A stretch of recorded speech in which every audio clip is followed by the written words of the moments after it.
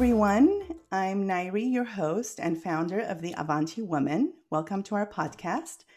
The Avanti Woman is a platform dedicated to empower, connect, and build women to move forward and thrive in healthcare, finance, entrepreneurship, and philanthropy. Today we have with us my dear friend, colleague, and co-host, Sara Chitak.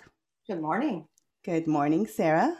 An inspiring young woman, 9-year-old entrepreneur and philanthropist, Angelina Demir. Hi, Angelina.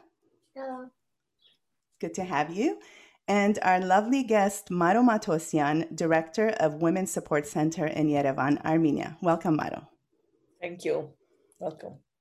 Very good. So, from the inception of the idea for this platform, the Avanti Woman, philanthropy and giving was really what it all started with. I remember it was December 2018. And, that is a time where magic happens for me. It's Christmas. It's the most beautiful time of the year. It's my favorite time of the year. And I believe that miracles happen when you really believe in them and expect them. So we had started the Avanti Woman, and my spirit was moved, and something was placed in my spirit to do something kind and good for a woman, or maybe for a family of women and children that were in dire need. So I remember I prayed about it and I put the intention out there. And within 3 days, I received a letter from this wonderful woman. Her name was Susan Shear. She had cerebral palsy and was a paraplegic. Her letter asked me if I could be her guardian angel and bring her the miracle of quality of life. So, Susan was wheelchair bound, and she was unable to move around and transport herself from and to her bed and back to her wheelchair. And so she ended up actually staying and sleeping in her wheelchair, being unable to move around throughout the day. And her and her husband in their 60s lived in a very small apartment with 1 bedroom. And they had a very rough life.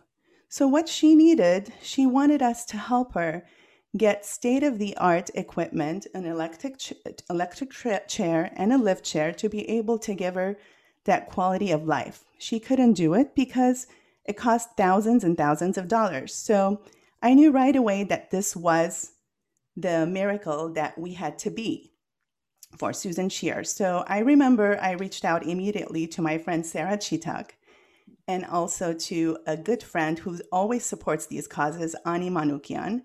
And we created a GoFundMe campaign. And in 3 weeks, we actually had amazing women from the East Coast and West Coast put together their funds, and we raised the thousands of dollars needed to be Susan's Christmas miracle.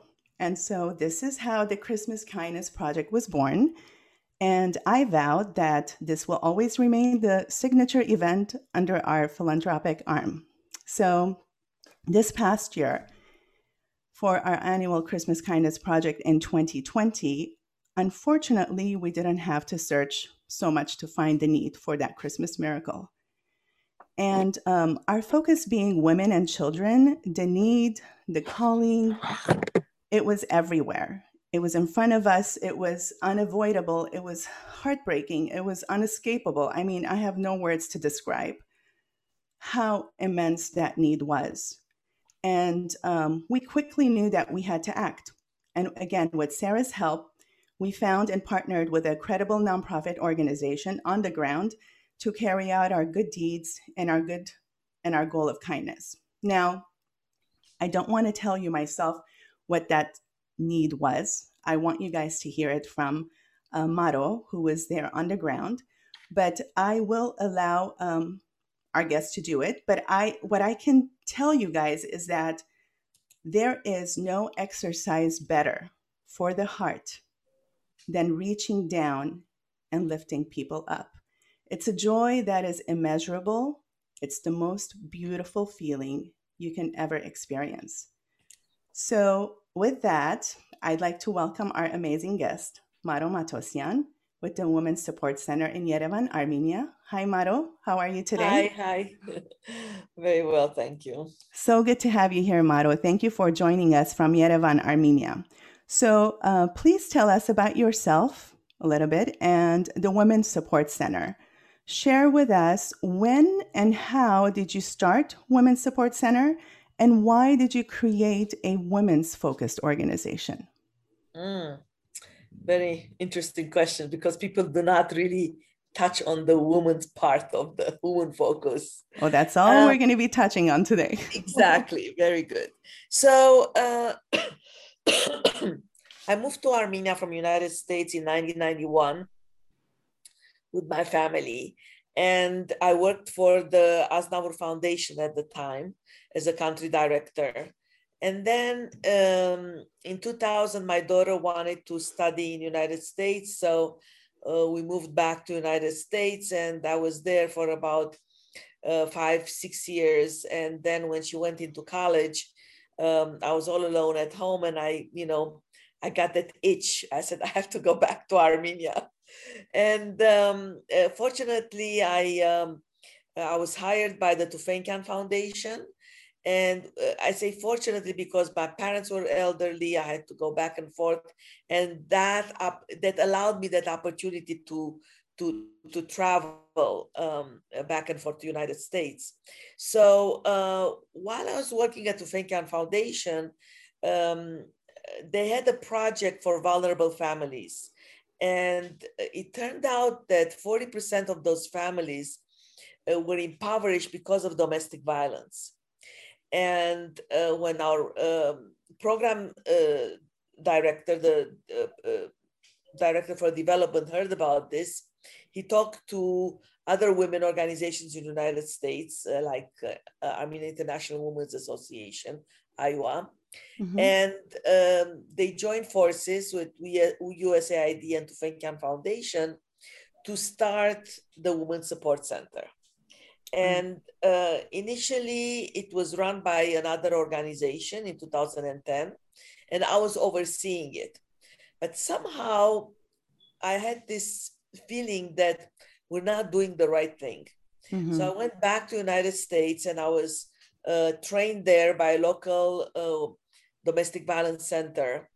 And I cleaned the shelf of the library with all the books possible. I contacted people who work in the field, bought more books from Amazon. I was trained thoroughly. And then also we invited people from the diaspora from Los Angeles who worked with Armenians in domestic violence, who are professionals in this, and trained our team. And then I decided that I should move away from Tufenkian Foundation and really focus on the Women's Support Center. And I registered that as a local NGO in Armenia. And from then on, we started working. And in 2012, we opened our first shelter. And in 2019, we opened our second shelter. So, and we are the only ones operating in this field in a professional, based on international standards. I have to say that the government, after 10 years, this new government, I should say, recognized us, and now has selected us as experts on the field. And we are training not only their staff, the ministry, we're even training the monitoring group of the ministry. So it's impressive. Step-by-step progress, but we're coming a long way. And I have to say that the biggest satisfaction with my work is that we're really saving lives. And this is an amazing thing. And not only saving lives, but the women that we work with are being empowered. Mm-hmm. They are becoming stronger. Their self-esteem is being built, and they're able to reintegrate in society and live a life free of abuse, which is phenomenal. That's amazing. Yeah. More power to you, Maro. Thank you. And your team. That's phenomenal. Now, Maro, tell us the story of how this need for our Christmas Kindness Project arose. What happened? I mean, you were and you've been on ground zero since day one. So take us there, share the stories with us. Let us feel and understand really how grand this need was. Yeah. So, as you know, when the war started in September 27, It was an amazing mobilization, and I wish it would have stayed that mobilization till now. People were united, people were, really coming together. And at the corner of the streets, they were collecting, everybody were emptying their homes, quilts and pillows and sheets that were ripped into bandages, and preserves from home, and rice and bulgur and whatever you have, bottles of water.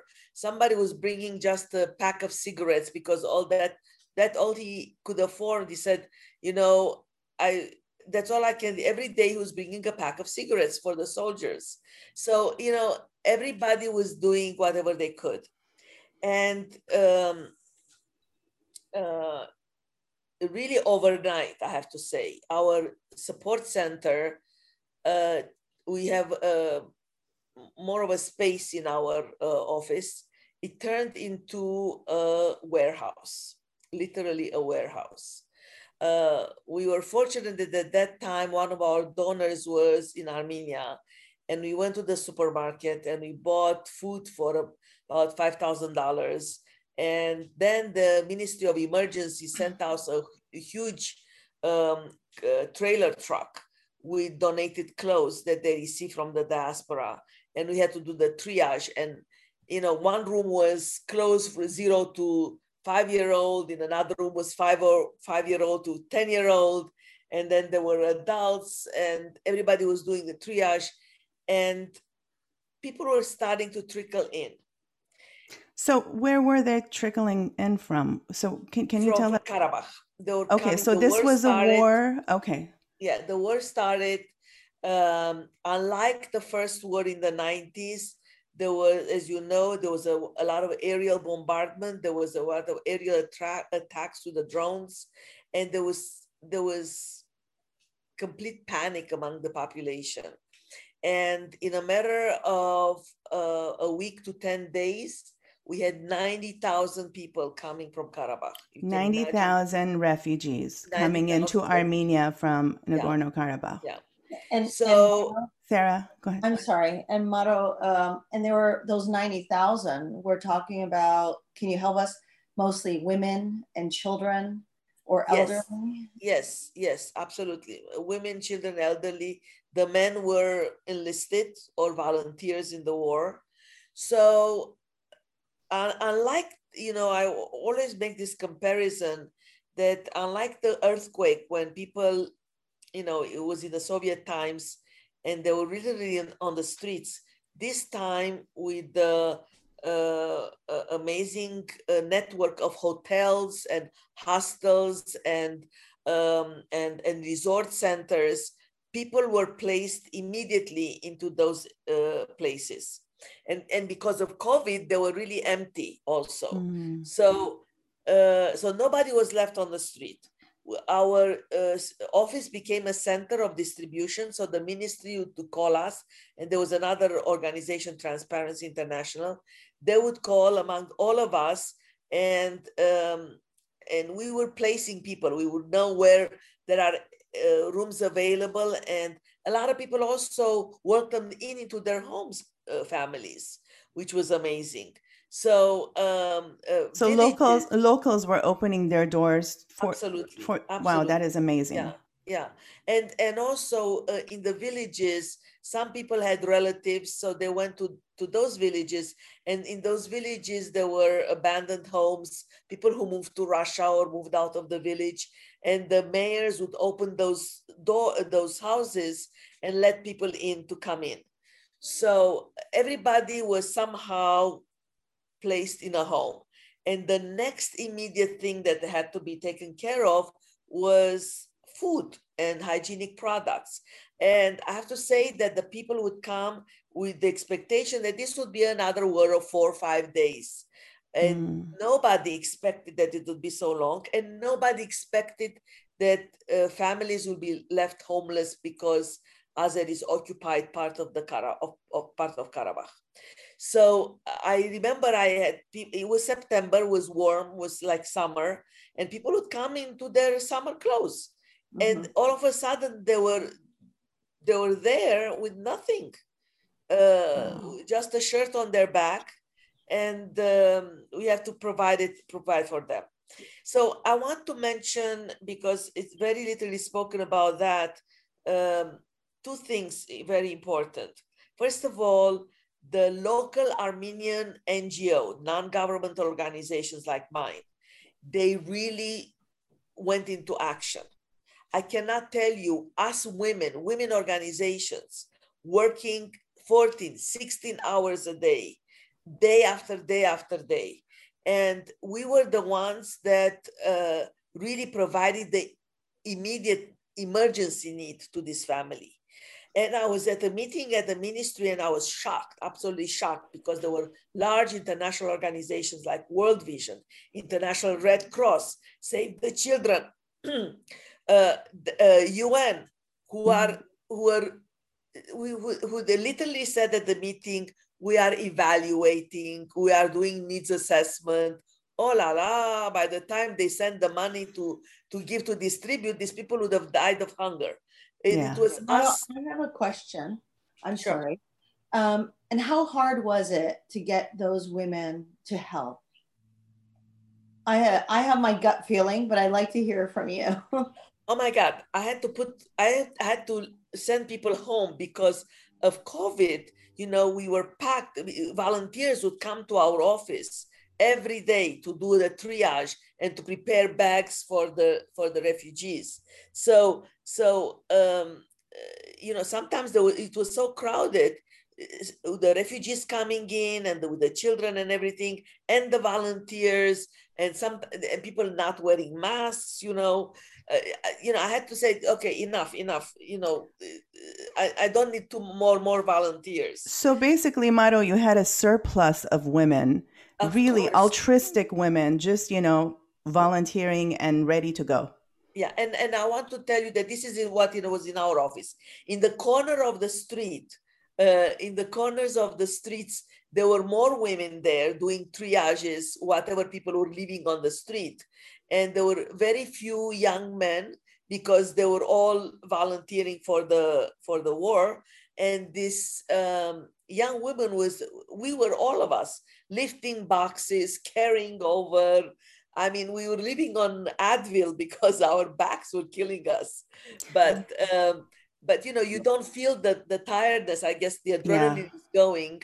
And we really continue to distribute.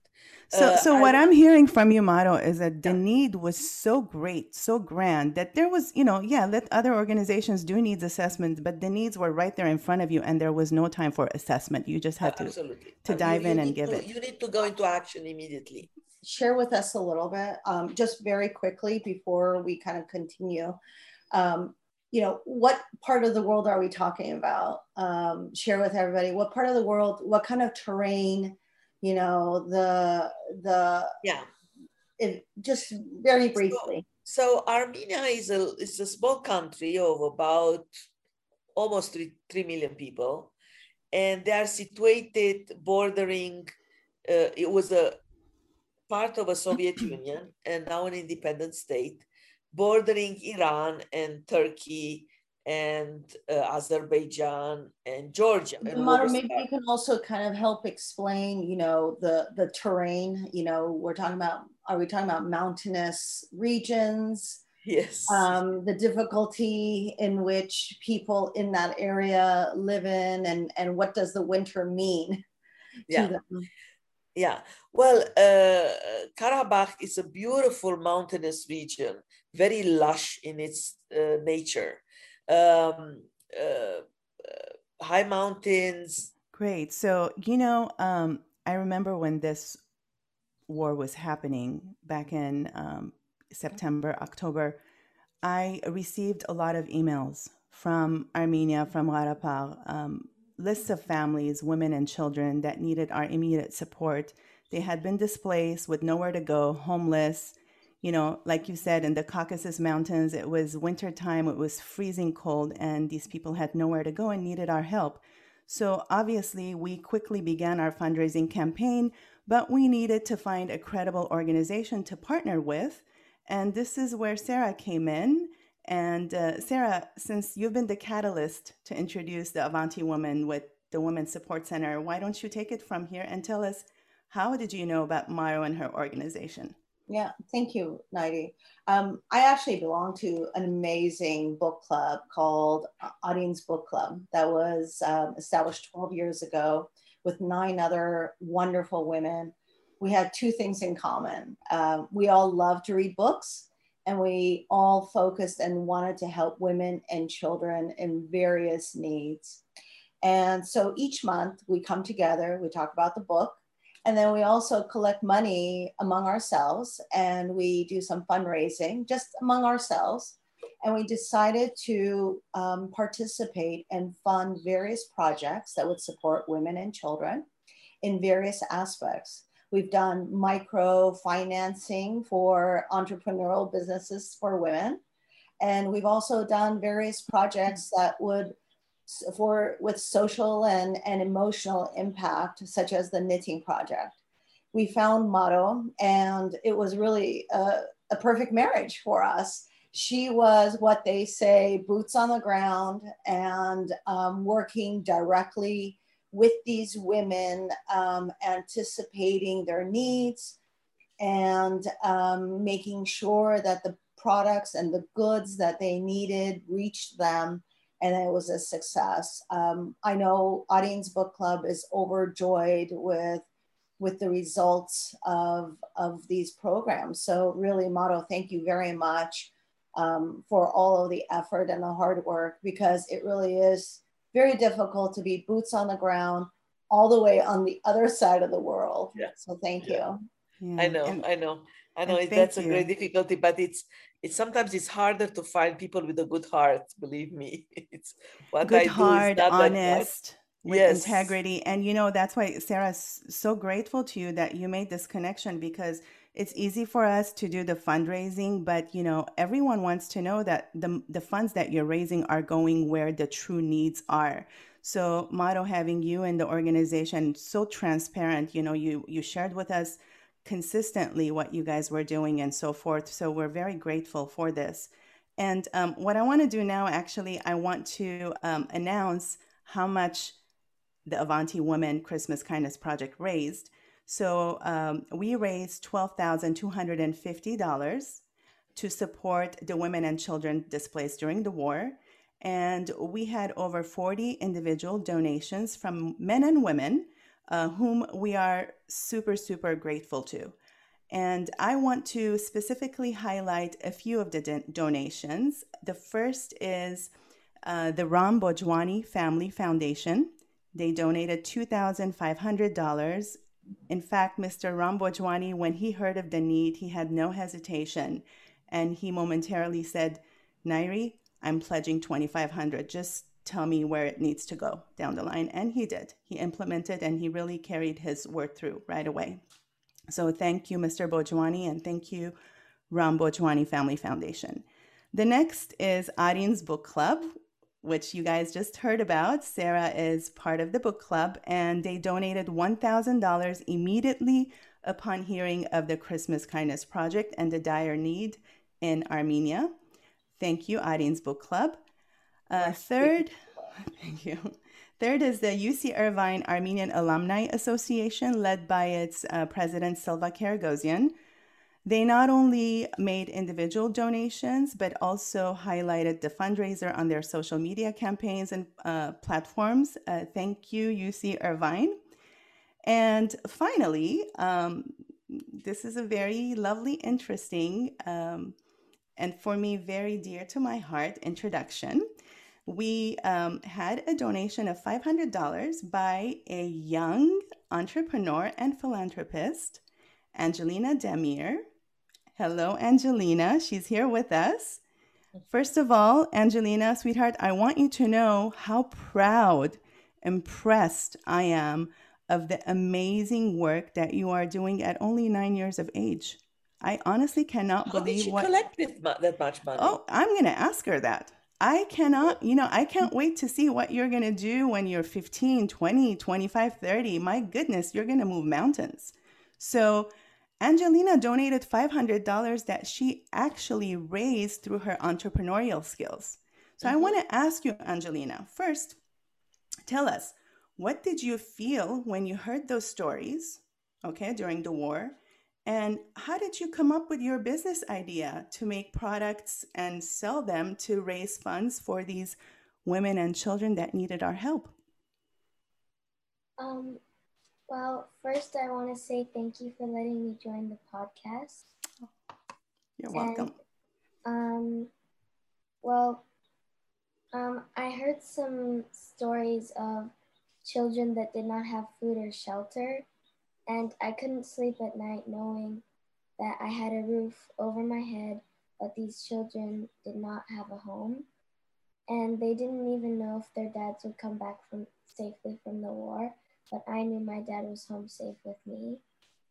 I remember my mom told me a story of a 13-year-old boy who drove his dad's car, 10 to 12 kids in it, 200 kilometers to safety. So I thought how I could help. I had lots of these things called looms, and I love doing arts and crafts. So my teacher taught us about supply and demand. So I created a demand for my supply, and so I thought I could make bracelets, bookmarks, keychains, mask holders, and sell them and raise money for these women and children. Amazing, amazing. And I'm really happy I can help in my way. Wow. Wow. I have goosebumps head to toe, honestly. Yep. Touch what my a heart. beautiful young soul. Wow. Angelina, we're all so proud of you. And your money, Maro will share with us later, it went a long way to help these women and children. But, I want to take a step back and give credit where it deserves to be given. And that's Sara, you. Oh, yes. Not at all. I mean, you've raised such an amazing young woman, and credit needs to be given to you as a mother. So thank you so much for putting this amazing seed into your daughter's heart. And, I have no doubt that she is going to do amazing things in life down the line. Thank you, Angelina. Thank you, Hokis. Thank you, but I think it comes from the heart, and I think we all have every single one of us have a big heart. Yes, that's so important. When you have a heart and you have passion for the work that you do for other people, caring for other people, that makes it all, it gives you that incentive to do more. That's right. Absolutely. I agree. I just want to share with you because Angelina, she's of young age. We went to visit a family, and, among all the needs and all the losses that they've suffered and everything else, and injured, they had an injured son, I believe, or the father was injured. I don't remember anymore. But anyway, so the little boy was about 8 years old, 7, 8 years old. So we asked him, so what do you need? What do you want? And he said, I want a watch, hand watch, So we gave him one next time we visited him. But that is important. It's important for children to feel that life goes on despite the tragedy, despite the hardships. And we need to pull ourselves out of the situation. And I have to give a lot of credit to the mothers, because not only many of them, I saw on their faces the tragedy, the desperation, when you the fear of the unknown, that you don't know where your home will be, what will happen, how you will take care of the family, and yet they would pull themselves together and take care of the daily life's routines of cooking and washing and taking care of the kids. And I tell you, it's a lot of strength to be able to do that after the loss that they have suffered. Yes, the human spirit is truly resilient. yeah, but Can we you know talk a this. little? I just have You know, this. I'm sorry, Sarah. It says that war touches more women because they are left behind with poverty, with loss of family member, Mhm. and they have to take care of the family on their own, Yeah. and their resilience is unbelievable. Yeah. Yeah. Sarah, you had something to say? Well, I wanted to ask Maro, maybe we can talk a little of the specific families. Yeah. Really Actually, briefly. Maro, Oh, I wanted to ask you to please share with our donors and our listeners overall, how many families were you able to help with the amount raised for the Christmas Kindness Project as a big picture? And then what were their needs and how did the Women's Support Center assist specifically? And then, like Sarah had just started to say, you shared with us stories throughout the whole time as you were implementing the support. And one story resonated with us so much. You were talking about, I think it was a family of 10 women and children. They were living out of a container during these harsh winter months. So share these stories with us. How did you guys help them? What happened to them? Yeah, just take us there. You know, whenever we take the aid, the assistance, and we hear about the family that is in much need, we go and we contact them. But after that, families are moving a lot, moving around from place to place, finding better living conditions, or they move back to Karabakh. So Okay. this particular family, I don't know what happened anymore. But I tell you, families immediately after the war, they came out to the border villages, and there was no room there. They went to another village, or they had to rent an apartment, and the rent was very expensive, so they moved to another village. So they really were very taparagan, how you say that? Like nomads. They were like nomads, and it's so difficult, when you don't have Yeah. your means with you. Anyway, so this I met a family, and it was heartbreaking because she lost her husband. She lived with her mother and her 3 children. The brother was injured, uh, uh, but okay. Anyway, this family, they were from Hadrut, the region of Karabakh that is now taken over by the Azeris, and people lost everything, their homes, everything that they had. But And how did Women's Support Center help yeah, with so the finances? so of course, when we met this family, we evaluated their needs. I have to say that I combined your donation with some other donation, and we were able to give them a lot of assistance, not only clothes and school bags for the children, but also shoes, new shoes, brand new shoes, kitchen supplies. I Mhm. mean, pots and pans and plates and mugs and spatulas, electric kettle, all the things that they were needed right away. And this particular family also had difficulty to heat themselves during the winter. So we promised them that we will buy them wood for the coming winter if they will not move to a better housing. The houses where they live, especially the ones in the villages, they're very in a precarious state. However, we also visited refugees in the Yerevan area that live in dormitories or schools. After February, the hotels had to be emptied out.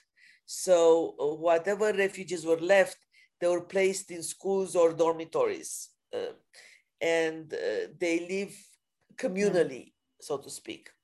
And That's great. So from what I'm hearing, Maro, is you ladies really helped a lot with their immediate necessities of life: right, clothing, blankets, heating, exactly. supplies, etc. And so how many families did you help? Last time when I wrote to you, I said 105. 102. Now we are at 120. 120. So that's great. 120 families. And believe me, this is not certain things we give standard, like blankets we gave to everybody. But we also look at the specific needs of the family. There are families with newborns and, they need special attention, and you want to a little bit uplift that family and give them a little bit something special for the newborn child, to make the environment a happier one. Right. There are kids that they start their first year in school, and you want them to feel, and we give coloring pencils and school supplies. So we really try to reach out. We were fortunate to team up with Médecins du Monde, Doctors of the World, and they also provide, if they go to the doctor and they need medication, they pay for that medication.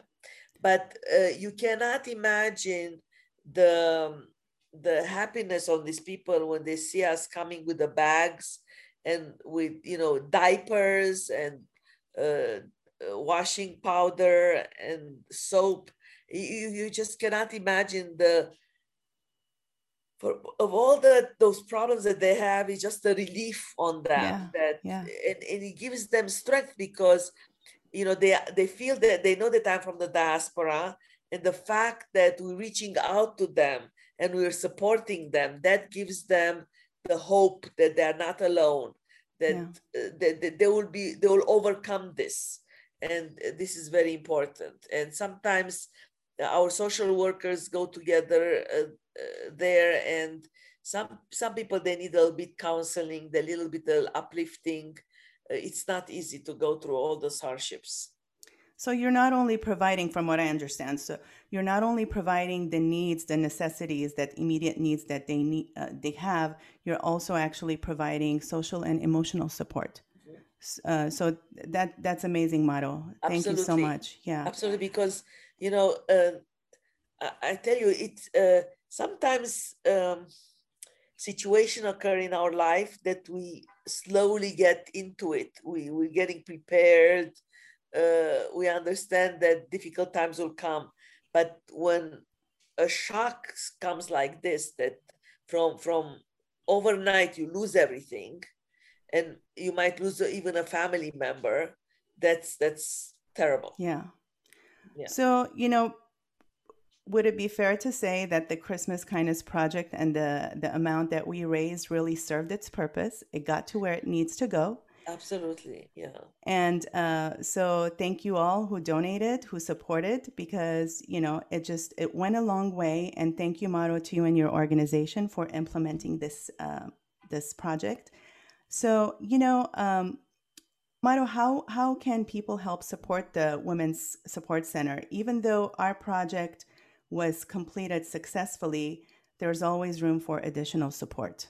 Yeah. And the need is always there, and there's always, new needs coming up, right? Yeah. So tell us, how can people help support the Women's Support Center?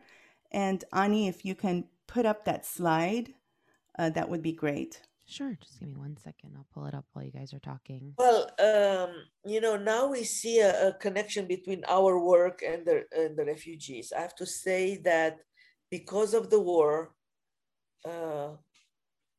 this is our center, and wow. we go there. You see the diapers, and you see the name of the family on the bottom right. Yes. We prepare individuals for individual families, and this is in the village. This is the Hadrut family I was telling you about. Surely you can see they're all women and kids. Yep. They're all women. I mean, we rarely saw men, to tell you frankly. These are the women. I'm sorry if you come back. This woman in the wheelchair. We housed them at our shelter. One of our shelter we emptied out. We moved to the other shelter, and we were able to house refugees in September and October at our shelter. Yes. That's And great. So besides I know, Ani, can you go back to, so www.womensupportcenter.org. This is your website, but if someone wanted to make a donation, Maro, how would they do that to support you? Yeah. Unfortunately, I'm not registered in the United States, but I would be. But in order to have a tax-deductible donation, checks should be written to Fenkan Foundation. Okay. And in the memo to put WSC. Very good. So you can write a check to the Tufenkian Foundation, Tufenkian Foundation. At the memo section, you can put WSC, Women's Support Center. And where should the check be mailed to, Maro? It should be mailed at 20 Capitol, Capitol, Capitol Drive, Moonachie, New Jersey, Moonichie, Moonachie, New Jersey, 07094. Very good. And it's on our website where it says get involved. Okay, so everyone can visit the website, and it is actually on the website. Yeah. Under donate, it will specifically let you know how you can make your donations. That's fabulous. Maro, if you could use one word, just one word, to describe the work you and the Women's Center does and the impact it creates, what would it be? I would guess saving lives.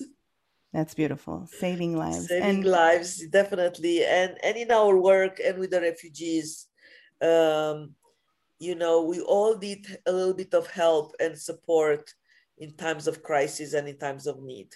Yes. And when you see that family is lifted a little bit, and it's given that hope, and Armenians, we are hard workers, and I'm sure things will lift up from here on. Amen. So basically what I would say is, long live women, because they really are on the front lines. Maro, thank you so much for your time. Thank you so much for the... Thank you, all your donors. Thank you. Yes, thank you to all our donors, and thank you and all the women on your team for implementing this campaign. We truly appreciate it, and best of luck to you. Thank you. Now, I want to actually go to our lovely 9-year-old lady, Angelina. Honey, what would your last message be to all the young girls your age who are listening to this podcast? What would you say to them? What would your final message be? I would say that helping and giving feels good and that they should try it too. Wow. That's amazing. Helping and giving feels good, and they should try it too. Yes, young ladies, you should all try it. Absolutely. Yeah. Sara, your last message, your words of thoughts. Maybe not as wonderful as Angelina's words there. She was really eloquent in being brief and right to the message. But I'd like to just kind of share a little differently, where there's been a lot of neurologists, neuroscientists that are making all kinds of discoveries about the brain. And it looks like the parts of the brain that light up when you give is the same part of the brain that lights up when you indulge in your favorite dessert, or when you're falling in love and all of that. So the connection of giving and falling in love is actually in the same part of the brain, if you can imagine. And there's so many wonderful charitable organizations supporting women and children, many focused on health and education and finance.